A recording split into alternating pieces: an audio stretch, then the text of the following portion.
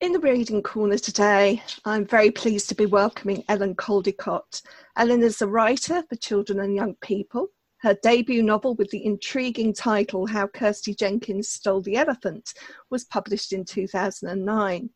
Further novels followed: How Ali Ferguson Saved Houdini, Operation Eiffel Tower, The Mystery of Wickworth Manor, The Great Ice Cream Heist, and these were followed by a series of stories about a group of friends called the Marsh Road Mysteries.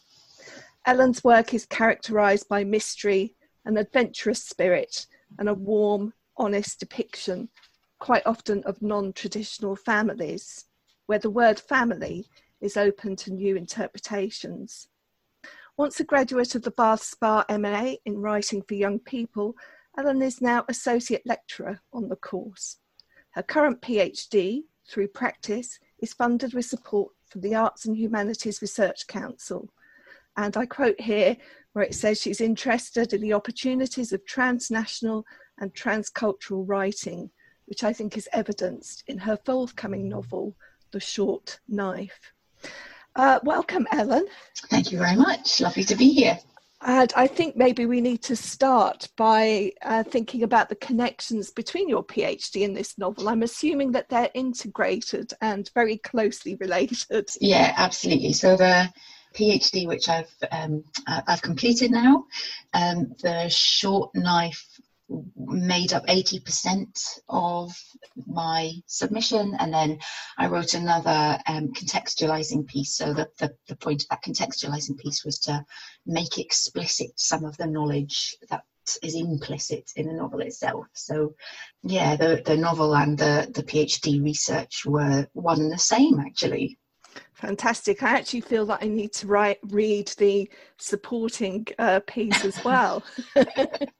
Maybe we could talk about that a little bit later as we delve deeper into the novel. Mm-hmm. But to start, could you set the story up for us?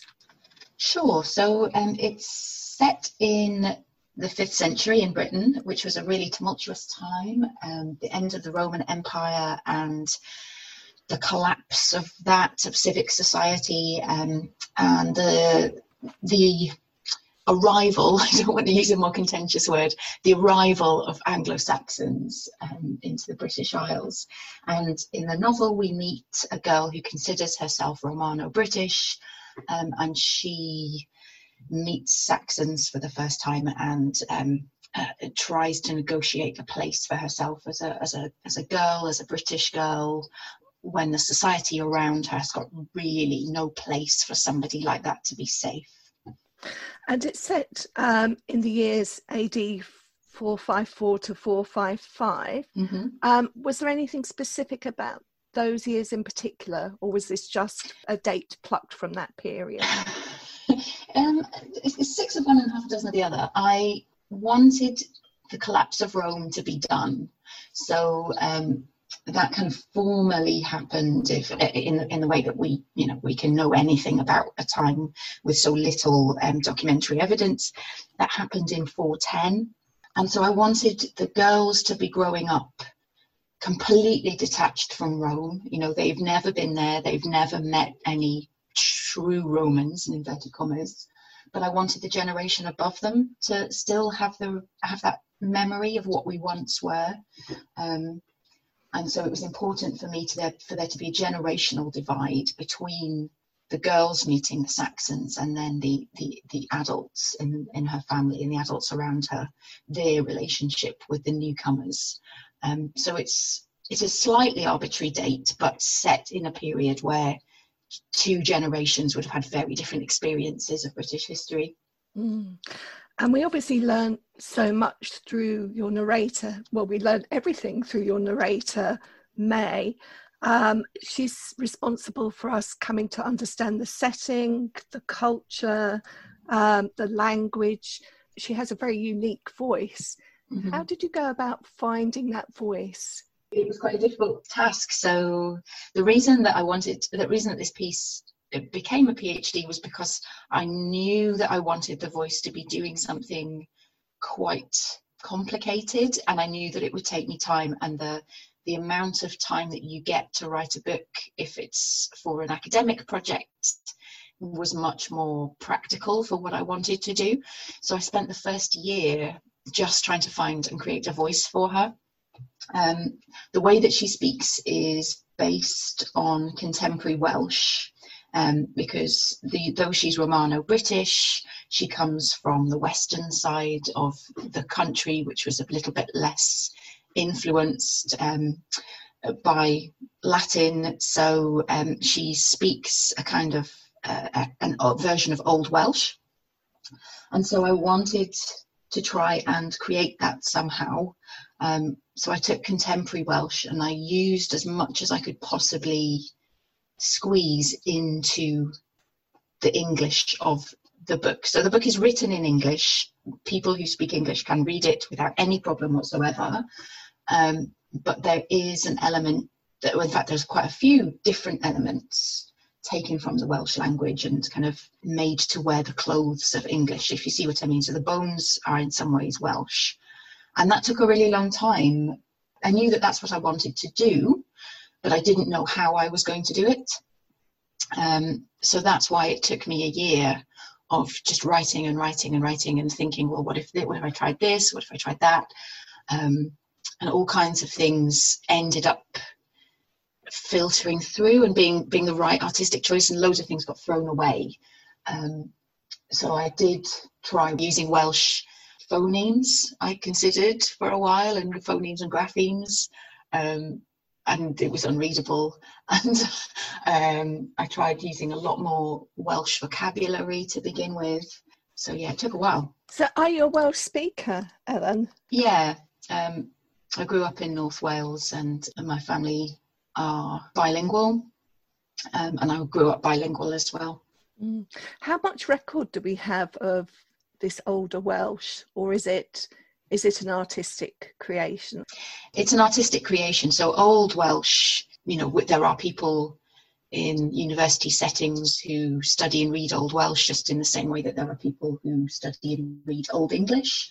But it's not Welsh is an evolving language in just the same way as English is.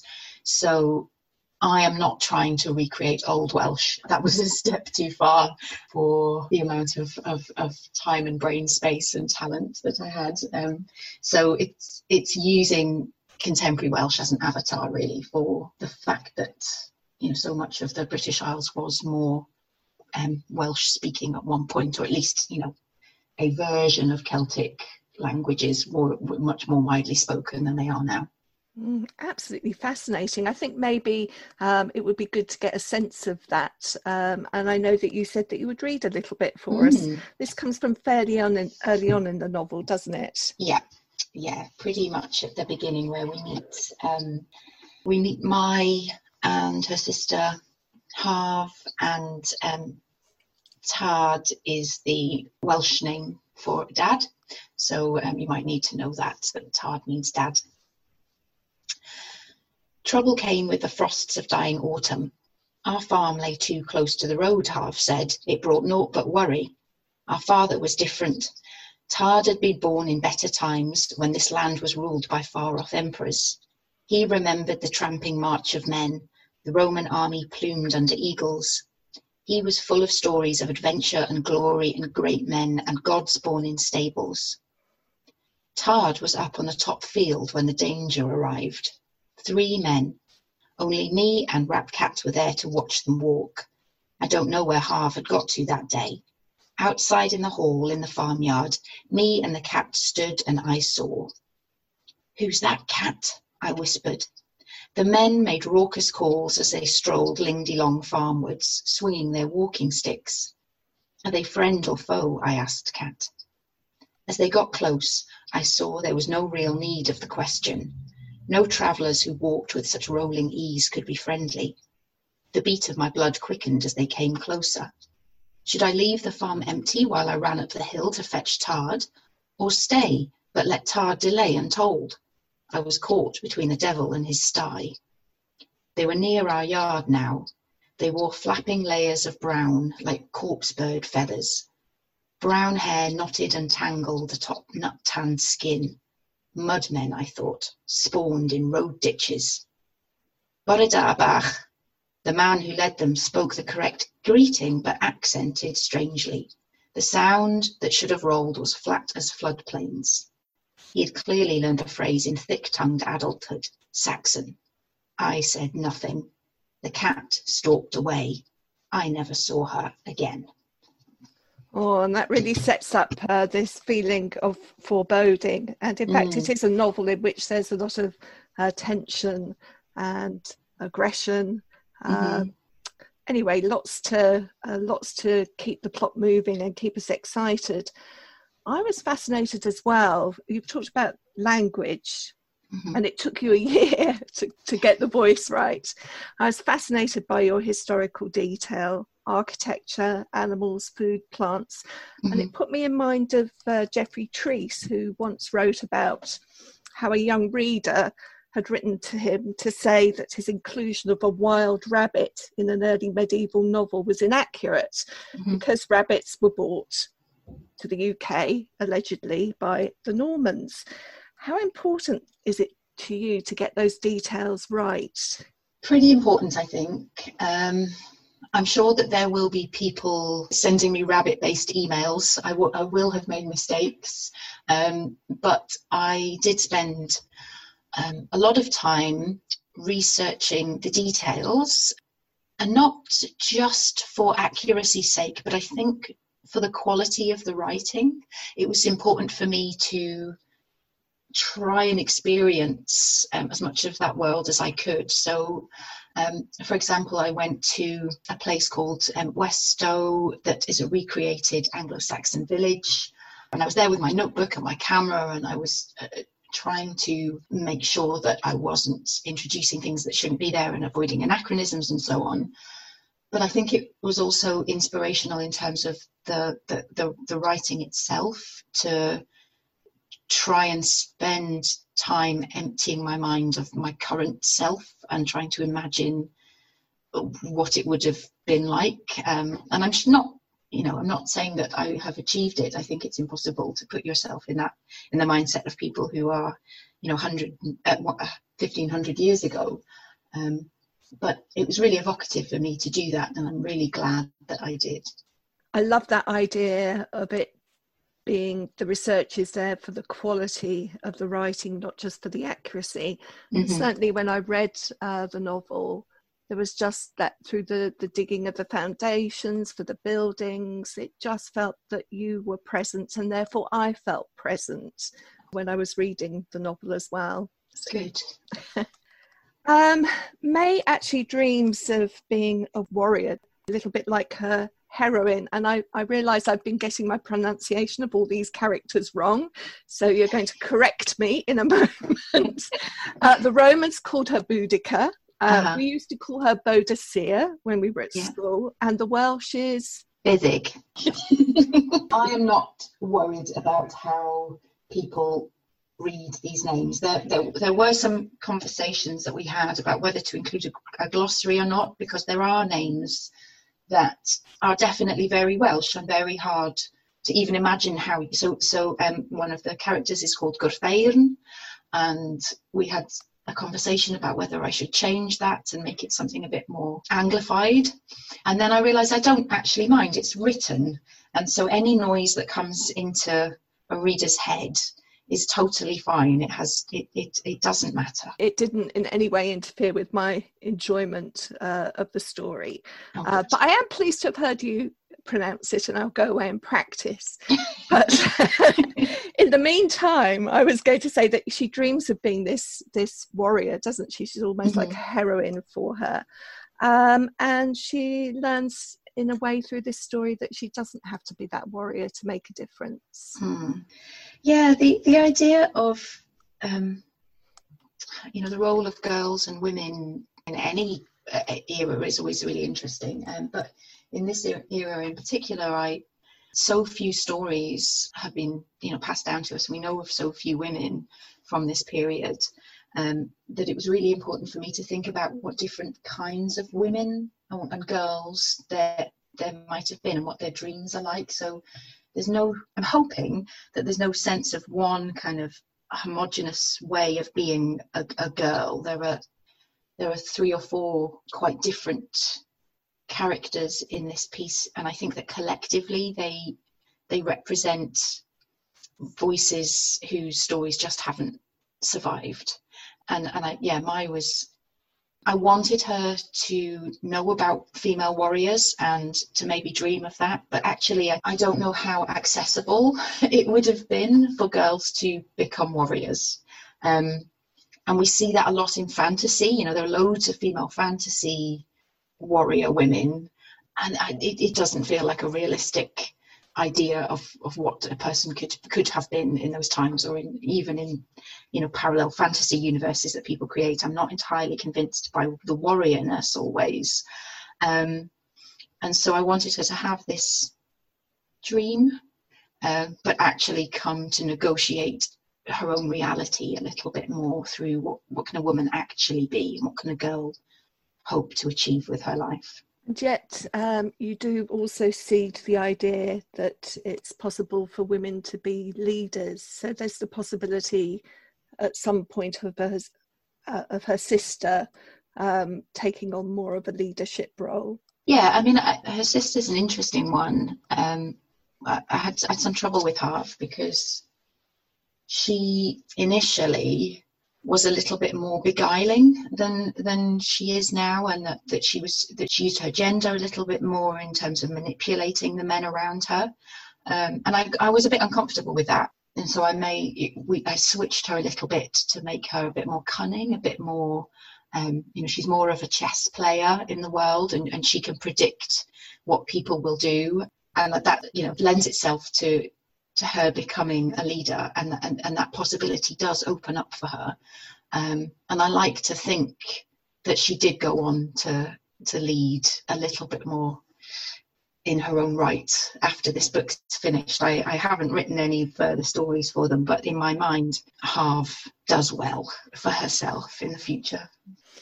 The men generally in the novel don't come off too well. Whether they are Romano-British or indeed Saxon, there's perhaps more similarity between them than there is difference. Yeah. And it's certainly a more brutal novel in many ways than anything else that you've written before. What was the experience of writing some of that like? Well, I don't want to give away too much of the ending, but this story is inspired by a folk tale that I knew growing up. So some of the finale was a story that I was familiar with in my childhood. And Gyrthaven that I mentioned earlier, there are kind of monuments to him in North Wales and little plaques about, you know, this is where he was meant to have lived and so on and so forth. So he's part of the storytelling tradition that I grew up with. And once you're kind of you've embraced a plot, then you can't deviate from it too much. So it is different to the writing that I've done before.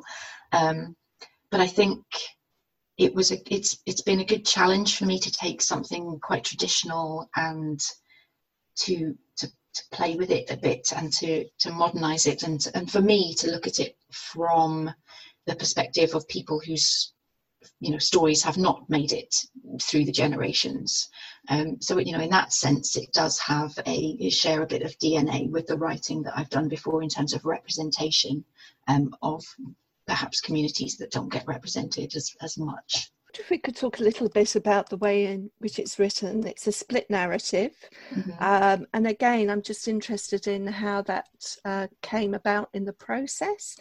As a reader, that split narrative creates a sense of mystery, and consequently it propels the plot forward, I think. Was it always going to be written like that, or was it an epiphanal moment, or did it just come through experimentation? I wanted it to work like that because I knew what the finale was going to be. So it was always planned that way. I knew what the finale was going to be, and the finale, because it comes from this folk story, and the finale is very focused around the actions of the men, and just thinking in terms of, structurally, I didn't want to end the book with the stories of the men playing out, you know, these people that had such an impact on but for whom she is nothing. You know, she doesn't really register in their stories, though their stories are very influential on hers.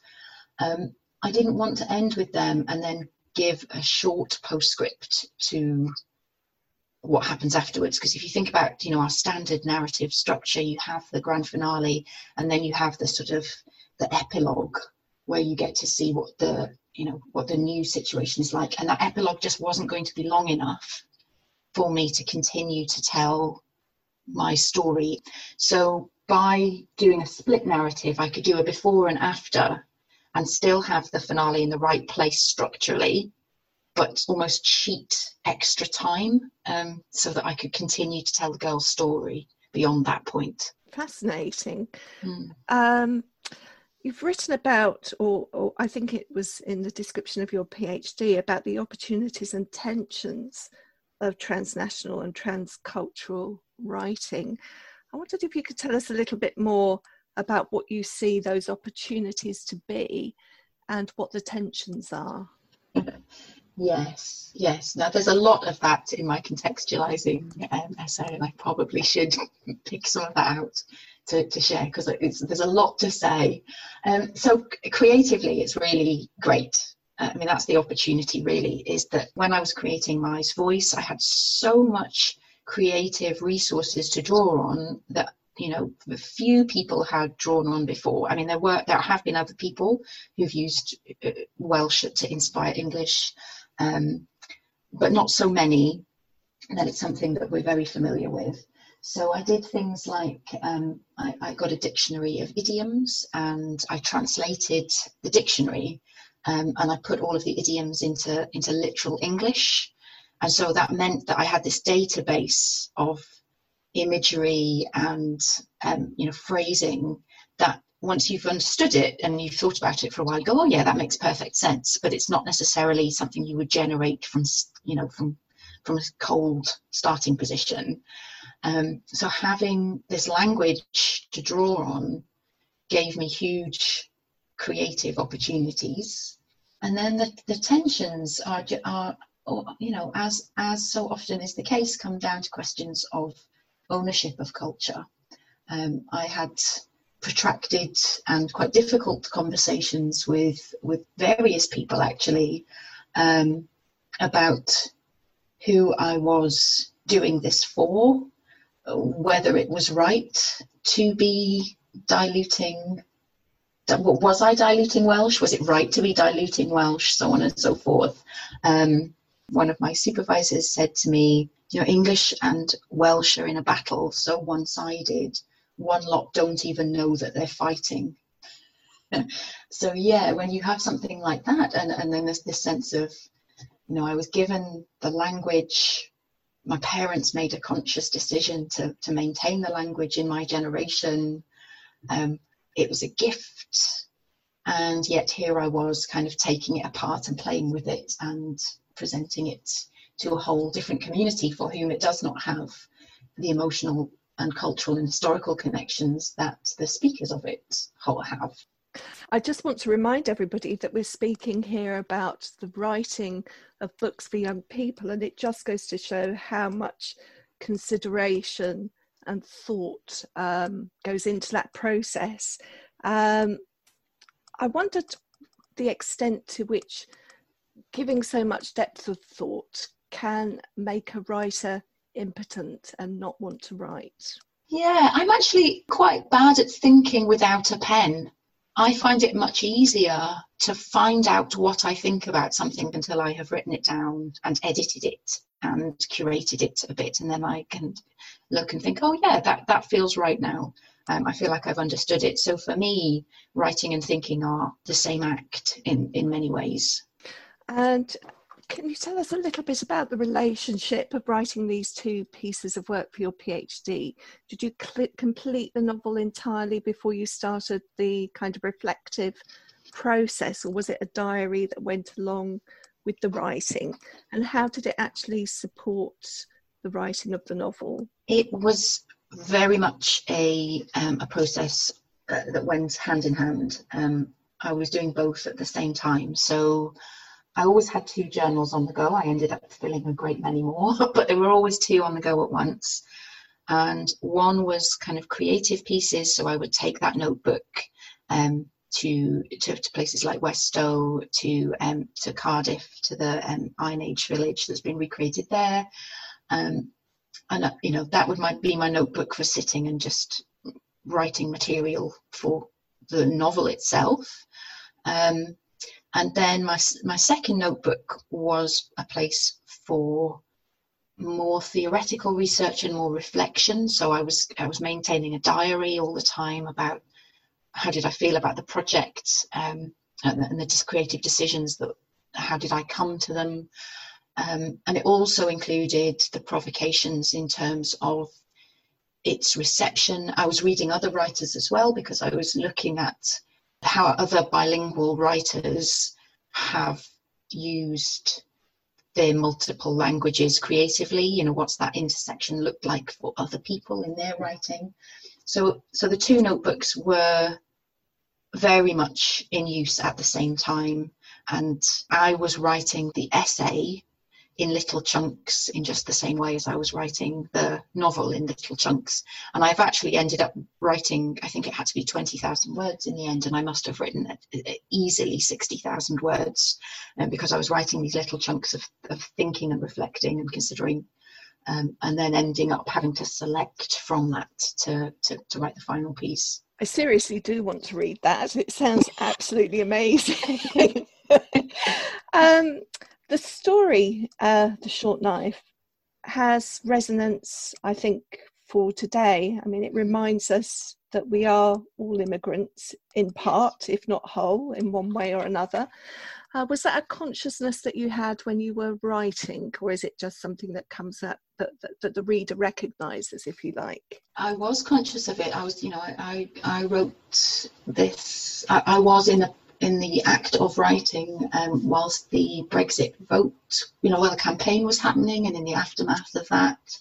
I have long, growing up in Wales, the Welsh, I don't know if you know this, but the Welsh for English, it's Saesneg, which just means Saxon. It's the same, Saesneg, Saxon, they sound the same. And so I've grown up thinking of our, close neighbours as Saxons from Saxony.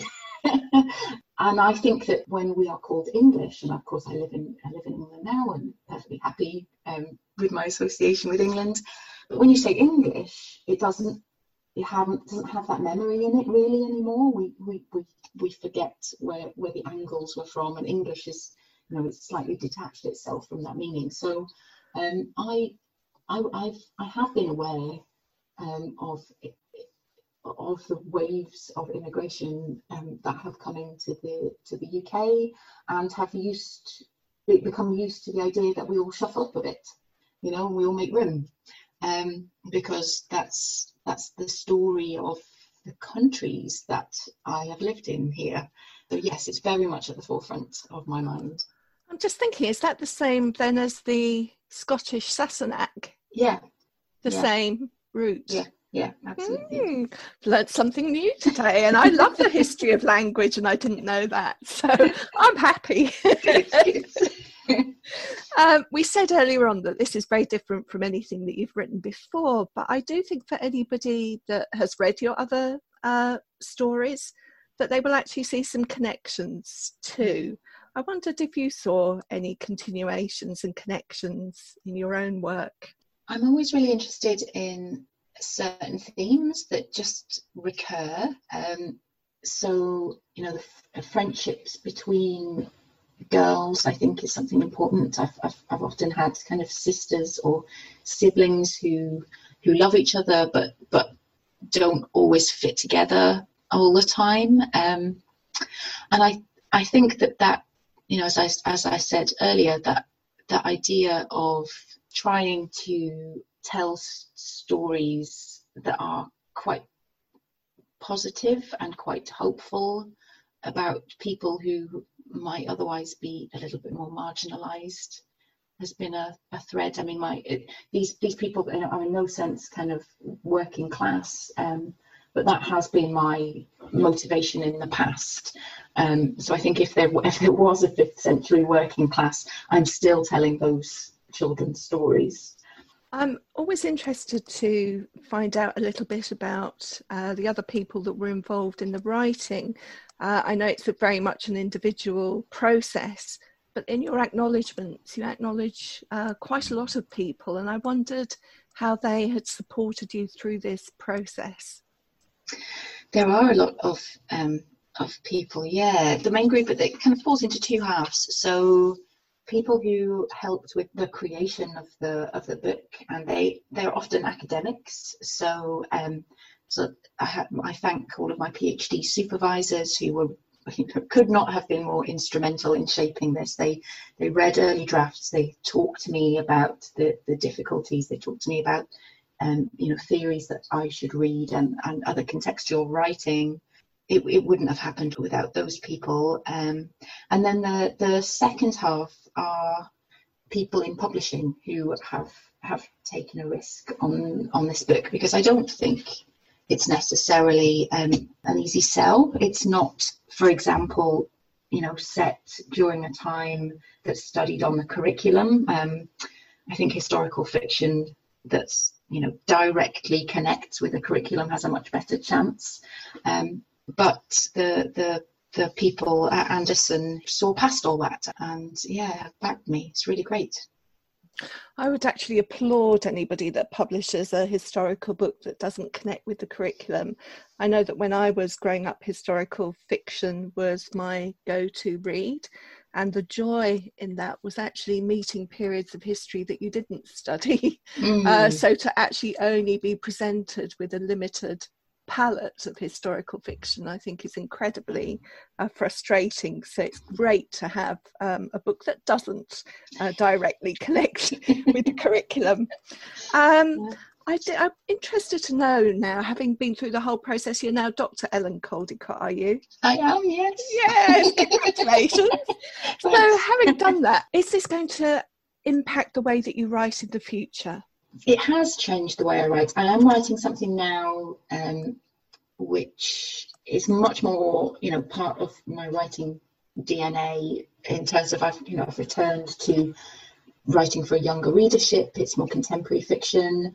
So The Short Knife was, for me, I had a really strong creative vision for what I wanted to do, and I couldn't see it work for anything other than what it became. And I don't know if I'm going to do anything like that again. So now I'm writing something that is much more, the sort of thing that I am used to doing. But the approach to that has changed. I'm hoping that my skill as a writer has deepened.